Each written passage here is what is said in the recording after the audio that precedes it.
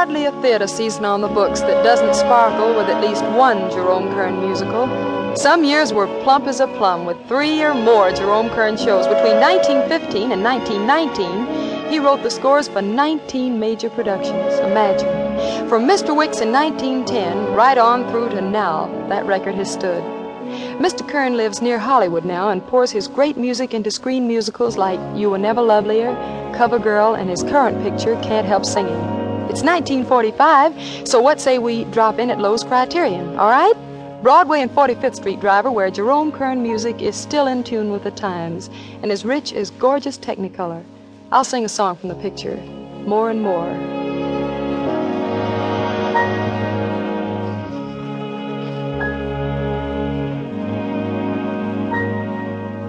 More and more, this heart of mine confesses. More and more, I'm caught in your caresses.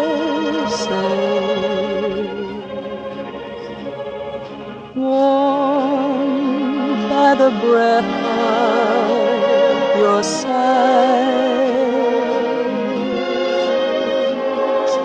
cooled by the blue of your eyes.